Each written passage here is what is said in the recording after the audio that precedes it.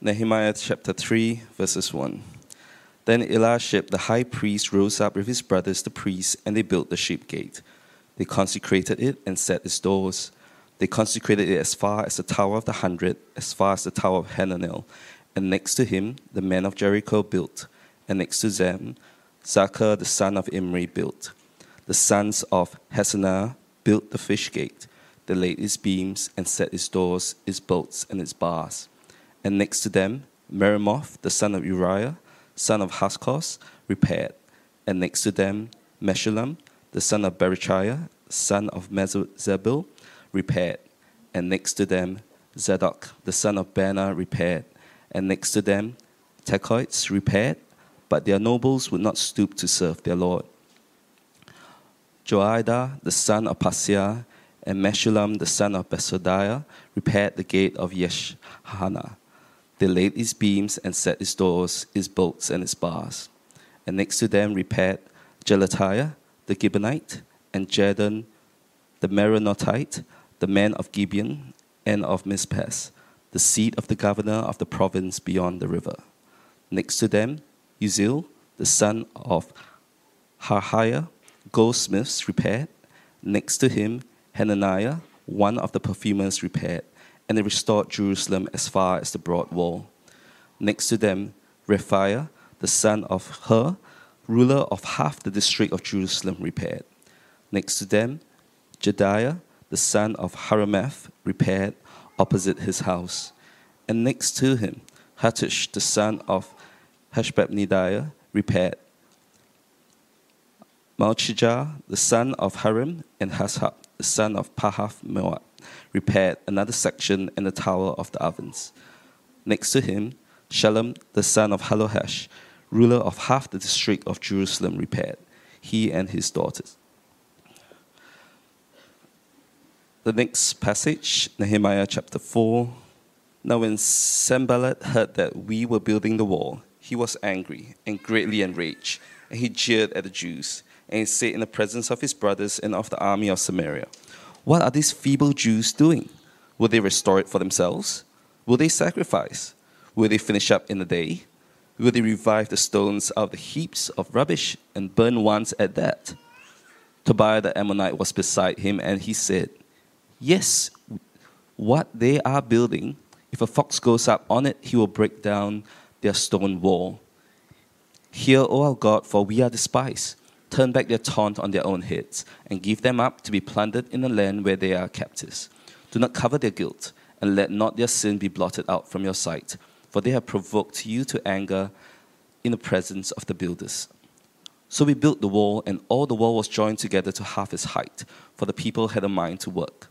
But when Sanballat and Tobiah, and the Arabs, and the Ammonites, and the Ashdodites heard that the repairing of the walls of Jerusalem was going forward, and that the breaches were beginning to be closed, they were very angry, and they all plotted together to come and fight against Jerusalem and to cause confusion in it. And we prayed to our God and set a guard as a protection against them day and night. In Judah it was said, "The strength of those who bear the burdens is failing. There's too much rubble. By ourselves we will not be able to rebuild the wall." And our enemies said, "They will not know or see till we come among them and kill them and stop the work." At that time, the Jews who lived near them came from all directions and said to us 10 times, "You must return to us."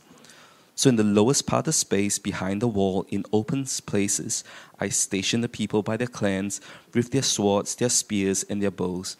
And I looked and arose and said to the nobles and to the officials and to the rest of the people, "Do not be afraid of them. Remember the Lord, who is great and awesome, and fight for your brothers, your sons, your daughters, your wives, and your homes." When our enemies heard that it was known to us and that God had frustrated their plan, we all returned to the wall, each to his work. From that day on, half of my servants worked on construction, and half held the spears, shields, bows, and coats of mail. And the leaders stood behind the whole house of Judah, who were building on the wall.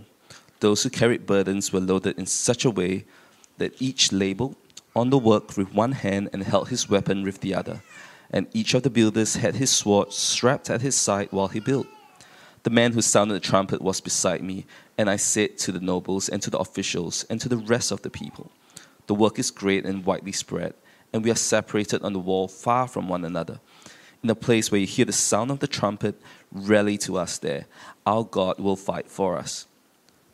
So we labored at the work, and half of them held their spears from the break of dawn until the stars came out. I also said to the people at that time, let every man and his servant pass the night within Jerusalem, that they may be a guard for us by night and may labor by day. So neither I nor my brothers nor my servants nor the men of the guard who followed me, none of us took off our clothes, each kept his weapon at his right hand. The next passage is on Philippians chapter 1, verse 3 to 6. I thank my God in all my remembrance of you, always in every prayer of mine for you, all making my prayer with joy, because of your partnership in the gospel from the first day until now. And I am sure of this, that he who began a good work in you will bring it to completion at the day of Jesus Christ. Verse 27, only let your manner of life be worthy of the gospel of Christ, so that whether I come and see you or am absent, I may hear of you that you are standing firm in one spirit, with one mind, striving side by side for the faith of the gospel, and not frightened in anything by your opponents. This is a clear sign to them of their destruction, but of your salvation, and that from God. For it has been granted to you that for the sake of Christ, you should not only believe in him, but also suffer for his sake. Engage in the same conflict that you saw I had, and now hear that I still have. Our great God and Heavenly Father, we thank you that you are a God who has been at work since creation. You have been at work in bringing those who have turned away from you, who have fallen into sin and rejection and broken relationship, who have broken our lives and the world. You have sought us out to bring us home. And we thank you that you've been at work, especially through your Son, the Lord Jesus, whom you sent 2,000 odd years ago, to be our Savior, to be our King, to restore us into your family, your kingdom, and to give us the joy and privilege of doing your work. And so today, Father, we pray that you'll help us as we hear your word, that we will be deeply encouraged and challenged to keep living for Jesus and serving his kingdom. And this we pray in his most precious name. Amen. Now, heaven and hell is real. Heaven and hell is real. Life is short, and Jesus could return at any time. And the gospel of Jesus Christ, is our only hope. Now, these things I've just said are what Christians believe, right? For those of us who are believers in this room, this is what we believe. Though often we tuck away these realities into the kind of back of our mind and we don't really think about them on a day-to-day basis.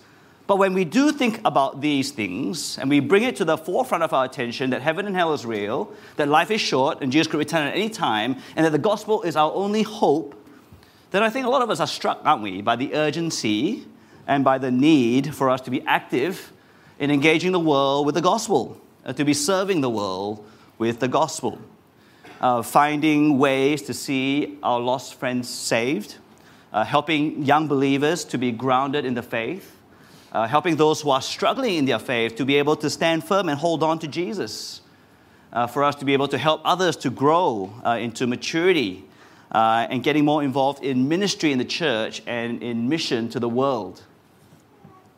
But it's a challenge, isn't it? Even when we are struck by the need to serve the Lord in these ways, it's a challenge. Because there always seems to be barriers, does it not, to our desire and willingness to serve, to do God's work. Sometimes we are simply just distracted, aren't we, and unwilling. And sometimes we're not sure that it's worth giving all this time, energy, and money to the work of God. Other times we're engaged in conflict and broken relationships, even within the church. And we're discouraged to keep serving because things are just so hard, even just among Christian brothers and sisters. Or we simply find it hard because reaching out to people is hard work, isn't it? We often face resistance, perhaps even ridicule and rejection. Now today, we dive back into Nehemiah after a week's break. And just to remind you about what happened last time we were here in Nehemiah. Previously in chapter 2, we see Nehemiah has returned to Jerusalem, right, to rally the people of God to join him in rebuilding the city of God, Jerusalem. Remember, this is about 450 BC, okay? So it's a long time ago. Nehemiah is back in the city of God, and he's rallying the people to rebuild the city of God. And the people responded at the end of chapter 2 by saying, yes, right, let's do it. Let us rise and build. Let us rise up and build. Just chapter 2, verse 18, if you look back. Now, this week, as we're going to move into chapter 3 and 4, we will see God's people at work. We see a great diversity of people united in doing the work of rebuilding. They faced great challenges, yet they relied on God and were ready to keep working. And all of this is driven by the fact that God is at work. Right? Behind their work is God who is at work. Right? God who's working to achieve his purposes out in the world and to provide the protection that his people need. And so I hope that God's word today would be a source of great encouragement in our service to the Lord today. Now, if you look into chapter 3, the previous chapter ended with a hearty, let us rise up and build. And rise up and build is what the people do, as we see in chapter 3. Right? Chapter 3 is basically a roll call, a report of all who did the work. Now, let's be honest, who was relieved that Matthew stopped the reading where he stopped? Right? I was very kind. I thought we'll just read one or two paragraphs rather than 32 verses of chapter 3. Have a scan through chapter 3, and maybe you were very glad that we didn't read all of it. It's a kind of chapter, when we do our Bible readings, if we were to read the Bible, all right, for book to book, it's a kind of chapter that we would skip. Right? Let's be honest, who skips through passages like this, chapters like this? I do, and I'm the pastor, don't be shy, yes. Sometimes, especially numbers, right? Numbers, oh my goodness, right? What do I need to know? How many people from which tribe went? Anyway, it's filled with names and with places that mean next to nothing to almost all of us. But a little bit of hard work yields great results, beautiful results. Now, let me point out some key things that we can see from chapter 3. Now, firstly, I think it's very hard to miss just how much diversity there is in this chapter. Right? When you think about who is doing the work of God, the diversity is insane, isn't it?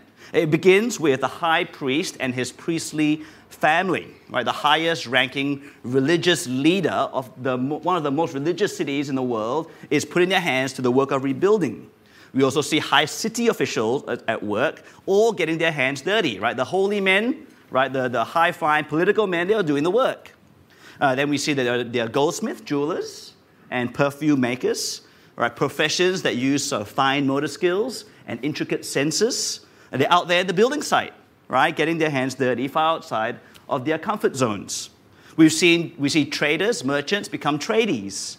There are individuals and there are families. Right, have a look down in verse 12. Shallum, the half-ruler of Jerusalem, got his girls involved in doing the work. I love this verse, right? This is kind of speaking to my family, isn't it?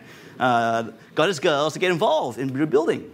You've got people from different clans and tribes. If you were to trace all the names and you found out which families they're from different families, different tribes, different clans. People who come from out of town, from cities outside of Jerusalem, places like Jericho. If you go look at a map, right? Jericho and Tekoa. It's like they're commuting to work every day. And you've got those locals who live right next to the building site, next to the walls, next to the gates. Some people, we see in this chapter, they do more. Right? Check out Meremoth, the son of Uriah, in verse 4. You see that he builds the fish gate. And then later down in verse 21, he goes and repairs another section. Right? There's a few of them who did double, triple the amount of work. And others did less. There's a huge diversity of people here, but they were all committed to a common cause, to the work of rebuilding and renovating and restoring the gates and the walls of God's city, Jerusalem. Right, the common cause of doing the work that God gave them to do. And that's the second key observation that we can make, or we need to make from this chapter. It seems that all of the people of Jerusalem, and even many from the surrounding areas and cities, made themselves available to do this work of God. All except the Tekoite nobles, as we see in verse 5. Right? They were the only ones. They alone were not willing to stoop down from their nobility, their high position, to do the dirty work of rebuilding the city of God. You kind of wonder, don't you? What kind of view of God would they have had to not be willing to do the work of God, the work that everyone else were doing. Now, even this one exception highlights how remarkable it is that the rest were so engaged in this common cause. And none of them were professional builders or tradies. Right? If you look through the list of things that they were on about, they weren't professional builders or tradies. Some of them were of high religious or socio-political ranking. Some of them had really soft hands, right, the goldsmiths, jewelers. Some of them, no doubt, were weak of physique. Some were greatly inconvenienced, having to travel to work each day, having to put aside their jobs, their own projects, maybe their own renovations of their house that some of us are doing here. But for the work of rebuilding the city of God, the temple, the walls, the gates, they were willing. And did you notice how the phrase next to him comes up? Right? From verses 1 to 12, the phrase next to him just comes up again and again, right? Next to him, this person. Next to him, this person. There is this real sense that we're all doing this together side by side. God's people united in this work. And then later on, from verses 15 to 32, is the phrase after him. Now, you'll see it in the ESV. You won't see it in the NIV. NIV likes to make things very nice sounding, so they keep changing the repeated words. But the repeated word in verses 15 to 32 is after him, right? After him, after him. It occurs like 15, 20 times. There's a real sense that there's a long line of workers, one person, and then the next, and then the next, like a human chain. A few months ago now, we helped Chins, Andrew and Mel, move into their new rental. Their house got burnt down. You can ask them about it. It's taking a long time to rebuild, so they had to rent a place. And so a few of us went to help. And initially, we were all willy-nilly, right? We just went to the truck, just grabbed what we could, brought it to the house, just dumped it anywhere, right? Mel and Andrew sorted it out. But eventually, we thought maybe we should form a line, right? And so we had Ivan inside the truck, and I was there helping him, and a long line of people into the house. And before too long, right, it was all done in an orderly and beautiful fashion. Orderliness is always good because God is a God of order. Just kidding. Wrong application of that verse. But the fact that we're doing one after the other, right? It was such a beautiful picture of kind of working together at something. And we see it here, isn't it? The roll call and the report of chapter 3 began in verse 1 at the sheep gate. I'm not sure if you noticed it. It went around the entire city anti-clockwise, and it ended back up at the sheep gate, right? Next to, side by side, one after the other, more or less, all kinds of people, diversity, working together to do the work of God. It sounds so good, doesn't it? It sounds so smooth sailing, chapter 3. But no, it certainly wasn't smooth sailing, right? Chapter 4 gives us another report, in a way, another camera angle to the rebuilding work. Chapter 3 was kind of like the montage sequence of a movie, right? Showcasing all the diverse people, all that work in their section, finishing the whole project, right? That montage sequence that lasts maybe like 2-3 minutes. But chapter 4 shows us and zooms in on 2 scenes. One short scene and one long scene of the opposition that the people faced as they did this work. And so we see that scene 1, when I come to scene 1, is the rage-filled ridicule, right, that they copped, that the people of God copped, the rage-filled ridicule. Sanballat, the governor of Samaria in the north, right, and Tobiah, some kind of official from the east, from Ammon. We've already met them at the end of chapter 2, right, they're back.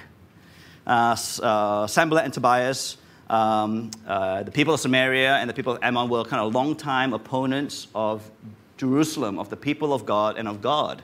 They had this long-standing feud. And when they heard that this rebuilding was happening, they were enraged. And their first attack was in the form of ridicule. So have a look at verse 2, right? Chapter 4, verse 2. And he said, and this is Sanballat, and he said in the presence of his brothers and of the army of Samaria, "What are these feeble Jews doing? Will they restore it for themselves? Will they sacrifice? Will they finish up in a day? Will they revive the stones out of the heaps of rubbish and burn once at that?" Tobiah the Ammonite was beside him, and he said, "Yes, what are they building? If a fox goes up on it, he will break down their stone wall." Now, basically, they ridiculed the Jews for being weak, right? For being weak, for engaging in a pointless task, mocking their ability to achieve anything, And even if they were to build something, it will be so rubbish that a fox will jump on it and it will just crumble. Right? It won't last. It will just crumble. Weak, pointless, unachievable, and it won't stand. Right? That was the ridicule, right, that the enemies directed at the people of God. Now, when we get down to verse 7 and 8, the opposition gets dialed up even more, doesn't it? The ridicule didn't stop the work, so the opponents rage on and raise the heat, and they raise the resistance. Now, even more rulers and armies join in. Samaritan Sanballat from the north, who we've already met. Ammonite Tobias from the east. The Arabs, if you look at the map, they're from the south. And then you've got the Ashdodites from the west. Northeast, southwest, right? All around, the enemies rose up. Great force of enemies surrounding Jerusalem, plotting together to fight them and to stop them from completing the work. Now, things are starting to look very, very dire, aren't they? Very dire. Now, how did Nehemiah and the people of God respond to this? Now, the first response to both the ridicule as well as the great threat of resistance was to pray, wasn't it? The first thing they did was to pray. You see that in verse 4 and 5, and then in verse 9. Relying on God through prayer is always a great starting point. Right? Always a great starting point to rely on God in prayer. Now, against the ridicule, Nehemiah prays for vindication. Nehemiah prays that God will justly bring upon the enemies what they are dishing out, right? Justice, vindication. Now, he wasn't asking, it sounds pretty bad when you see what he's praying for, but he's not praying for some kind of personal vengeance, right? He's actually praying for God's honor. It is their sin against God that matters more, that matters most to Nehemiah. The opposition and ridicule of the rebuilding work, Nehemiah saw as first and foremost against God. This is God's work that they're ridiculing, right? Yes, it would have bothered them, no doubt. But ultimately, it was against God that they were sinning. Now, against the rising resistance of verse 7 and 8, we see Nehemiah pray for protection. Now, this one's common sense, right? This is the obvious thing that you would pray for when you're under attack, when you are being surrounded and fearing for your life. So the first thing they do is pray. The second thing they do, having prayed, is to remain on task. Now, whether they were facing ridicule or resistance, the people pressed on with the work. We see this in verse 6, don't we? They didn't let the ridicule stop them from working. Now, I'm pretty certain, I'm very certain that it would have bothered them to have been ridiculed in this way. You know how when we're growing up, we are taught to say this chant when we are being hurt by people with their words? What is it, right? Sticks and stones may break my bones, but words will never hurt me, right? Usually children say that, right, with tears welling in their eyes, okay? It's nonsense. Of course words hurt. Right, ridicule would have bothered them, no doubt. But they pressed on, didn't they? They pressed on with the work. I love the end of verse 6. And look at it. Right? Why? For the people had a mind to work. For the people had a mind to work. They were determined. They were focused. They were keen as. If you want to be a young person, right? They were keen as. However, against the resistance and the threat of violence, more was needed. Right? They would eventually resume the work, but more was needed for them to be able to press on.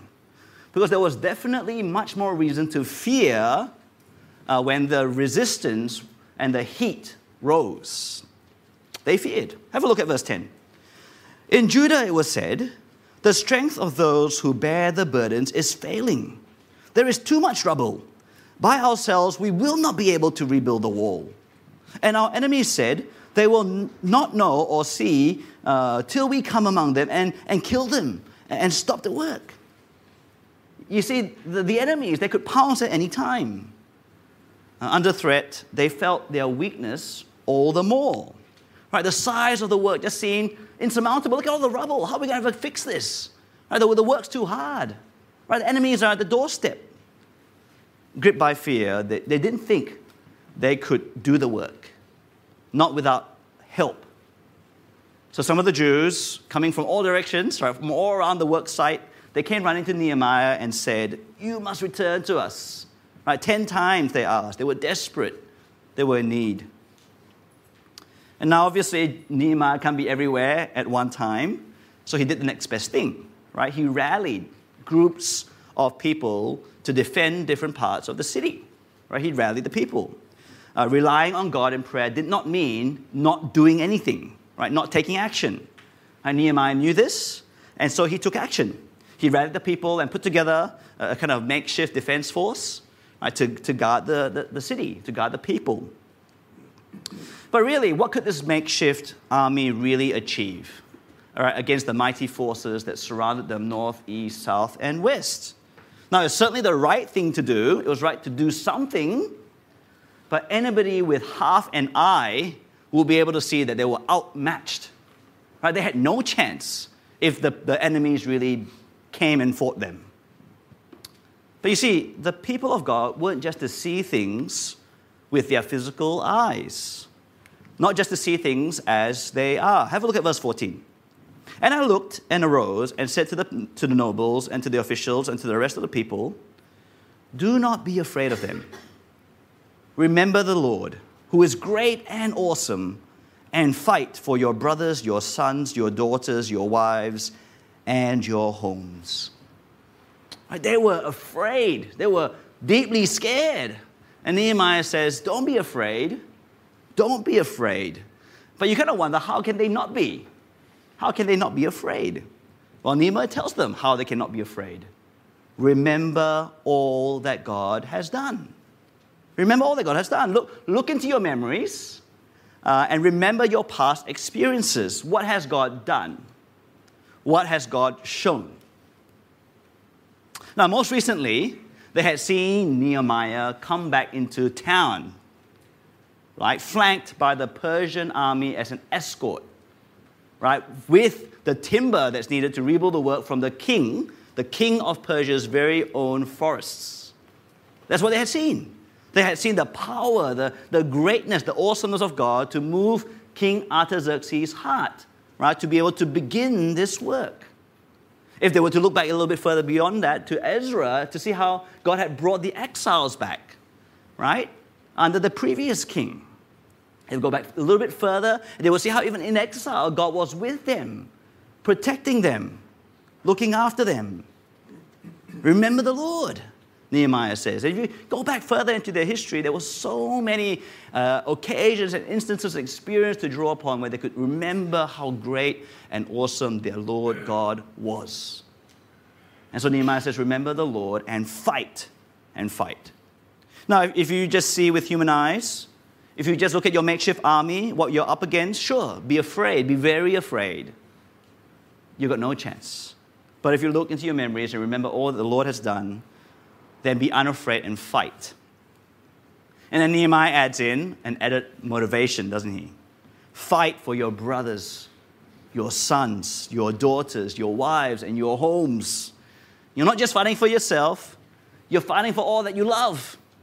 Now, when I read this verse, I think you've got to read it with that kind of epic movie vibe, right? You've got to read it with that kind of rousing speech, that rally cry. Look up to God, is what Nehemiah says. Look up to God, look to your source of strength, and look to who fights for you. And look to the side, look at what's at stake, look at who you're fighting for. Look who's fighting for you, and look at who you're fighting for. And so the people of God remained on task in the work of rebuilding. So they relied on God in prayer, they rallied together, they remembered God's greatness, and it worked, right? In verse 16, have a look at verse 16. The plans of the enemies were frustrated. They gave up. They saw the rallying of the people. They knew that God was fighting for Israel, for the Jews. For now, things were okay because they had gone home, so to speak, for the moment. Nehemiah wasn't so naive as to think that it was all over. They were still living around them, surrounding them. He recognized that the threat would remain and that they would return one day. He recognized the need for things to be done differently.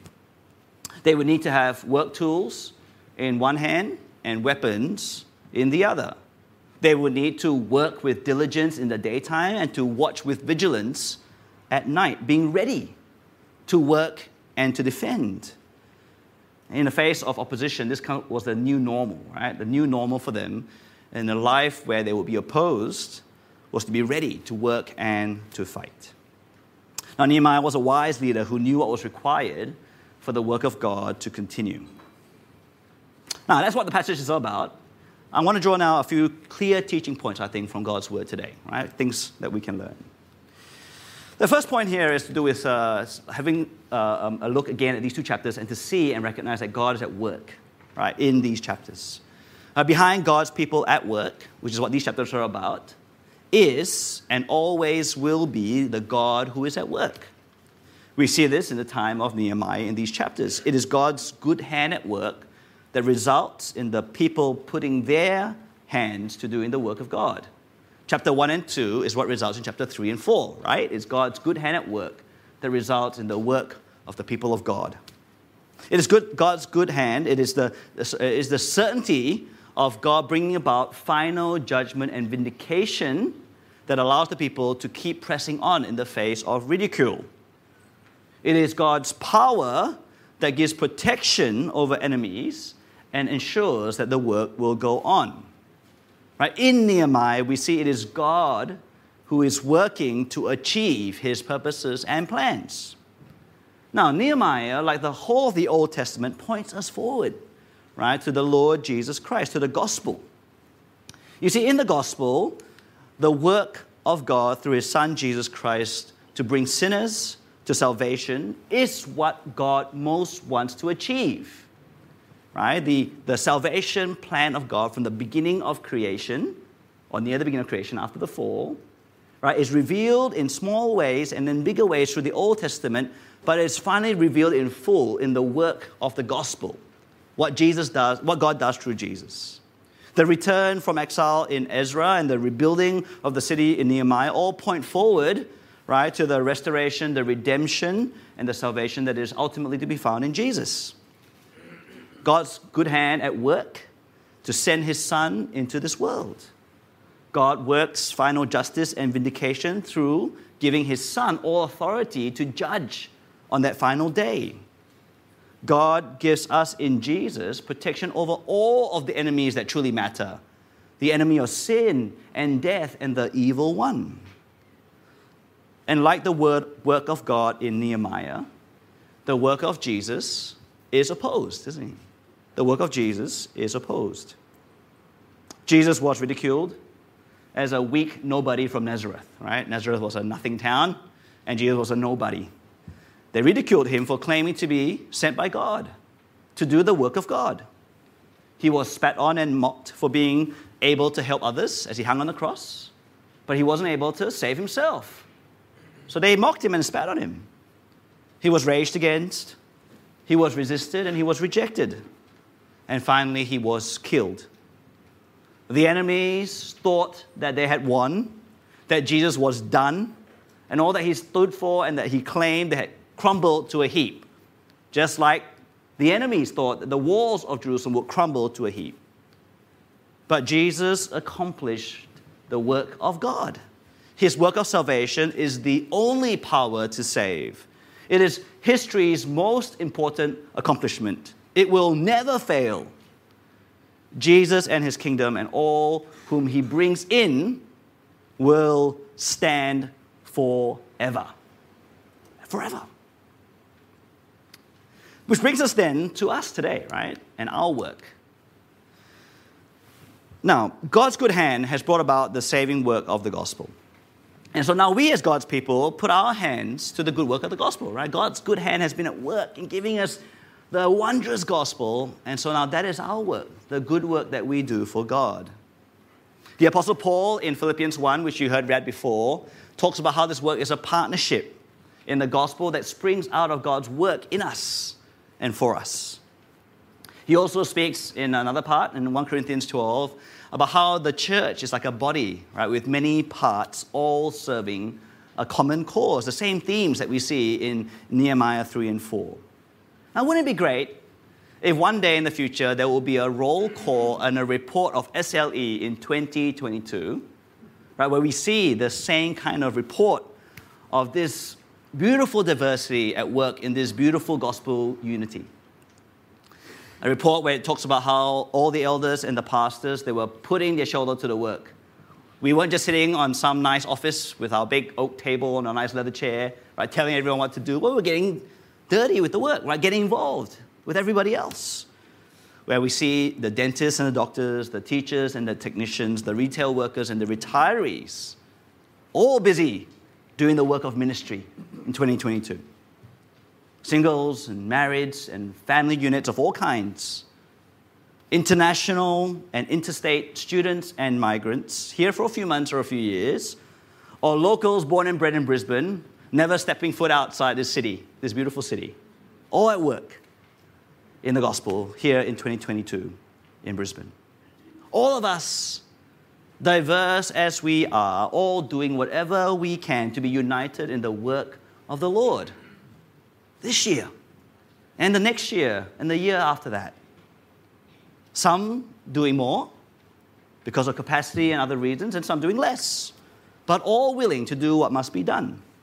All willing to put in the effort and to make the sacrifice, willing to do what we are gifted at, and even what we are not gifted at, to serve the cause of Christ, to serve our brothers and sisters in their faith, and to serve our mission to the world to reach the lost. Wouldn't it be great if that was the report and roll call of SLE Church that someone wrote down the track? Now, I remember many years ago, there was this young lady who was really great at playing piano. She got her Elmus, Seamus, whatever it's called. I don't know these things about music, but she was really good, right? And she wanted to be part of our music team. By the time, there were a lot of great pianists in the church already, and they were settled into the ministry, but there were great needs in kids' church. And so I asked her, would you mind serving at kids' church instead? I think she was studying therapy or psychology or something, and I knew she was pretty good with kids. But she said no, right? She refused me and said, no, I really want to use my gift. So she hung around for a little while, and eventually she left the church. Now, in almost 40 years of my ministry at SLE Church, this is one of the rare negative examples I have ever come across. I was quite sad to see that. It was more about what she wanted to do and using her gift and to serve the needs. Now, overwhelmingly, though, I've been encouraged. Right? One negative example, hundreds, perhaps thousands, is that exaggeration, of positive examples over the years. Yes, okay, Monica agrees, right? Thousands. I've been encouraged that people want to serve in whatever way they can, sometimes using their gifts, sometimes doing things that they're not very gifted at, right? Especially over the last 2.5 years, because my memory doesn't go past beyond COVID. There was pre-COVID, which is no memory, and then COVID, right? That's all I remember. 2.5 years of COVID, so many changes forced upon us with so many uncertainties.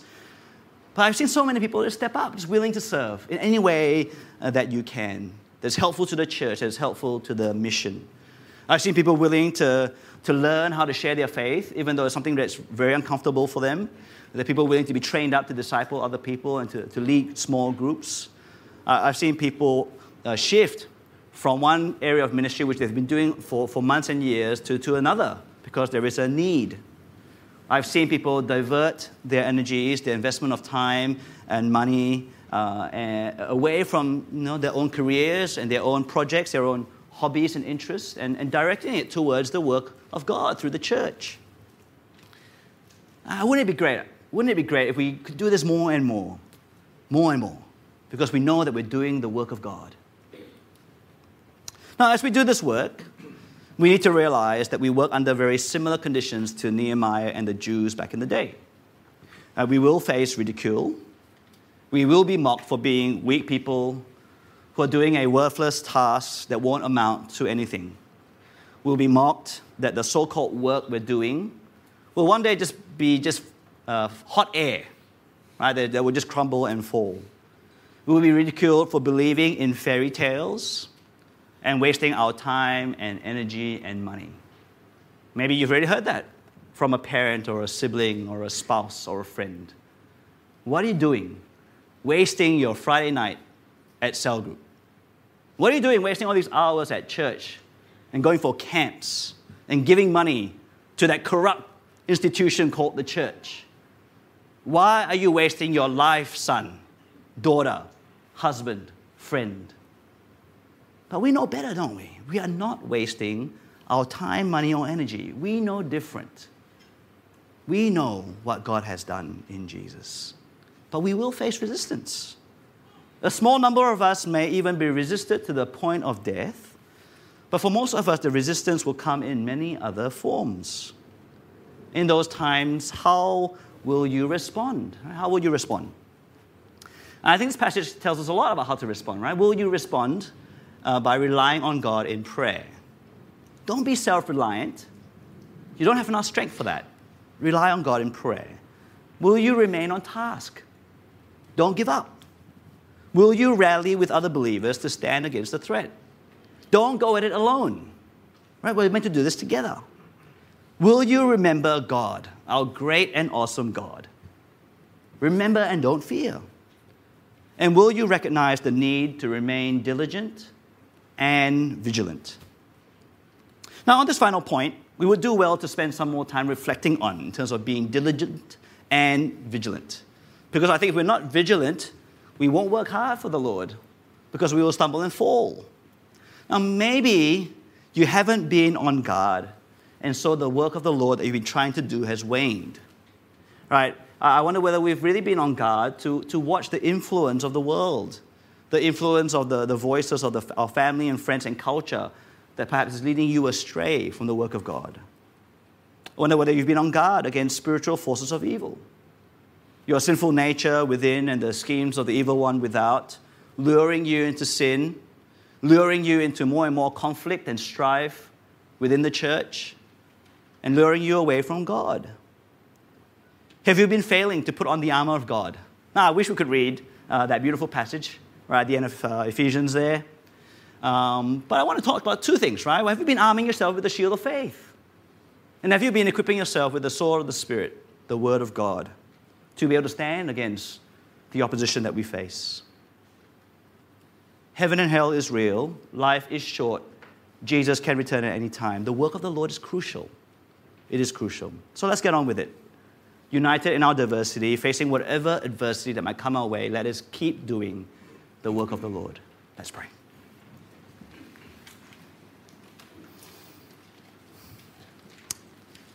Heavenly Father, we give you great thanks that in Nehemiah 3 and 4, and especially in the gospel of the Lord Jesus, we see your good hand, your great and awesome hand at work in making sure that your purposes and plans for this world, especially for our salvation, it will continue on. It will be done. And so knowing that you're at work, help us to be your people at work. Help us to be united in our diversity, to embrace the fact that you've made us all so different, that we come from all different places with all different gifts and strengths and weaknesses, with all different personalities and interests. But in Christ, we've been united in this common cause to continue to see the gospel go out, to see lost saved, to see young built up, to see those struggling be able to stand firm, and to see those who are keen mature in ministry and in mission. We pray that you will help us as we face opposition of many kinds, as we face ridicule and resistance, to rely on you always in prayer, to know that you are our source of power and strength, for us to be ready to keep pressing on in the work, to rally together as one people, supporting each other to keep pressing on, for us to keep remembering how the greatest enemies that we've ever faced, sin, death, and the evil one, you have overcome, you've conquered through your Son. That we fight not against flesh and blood, but against spiritual forces that you've already won for us. And we pray that you'll help us to remember to fight, to work, to press on with diligence and vigilance, for us to be on guard, for us to watch that we are not falling prey to the voices of this world that turn us away from you, that we're not stumbling and falling because of our own sinfulness that we're succumbing to, or the conflicts and the broken relationships that we're feeding. Help us to be on guard so that we can be strong to keep serving you. May it be said of us here in SLE in 2022 and beyond, that there be a roll call, a report of how we have been hard at work, in doing the work of the Lord. For this we pray in Jesus' name. Amen.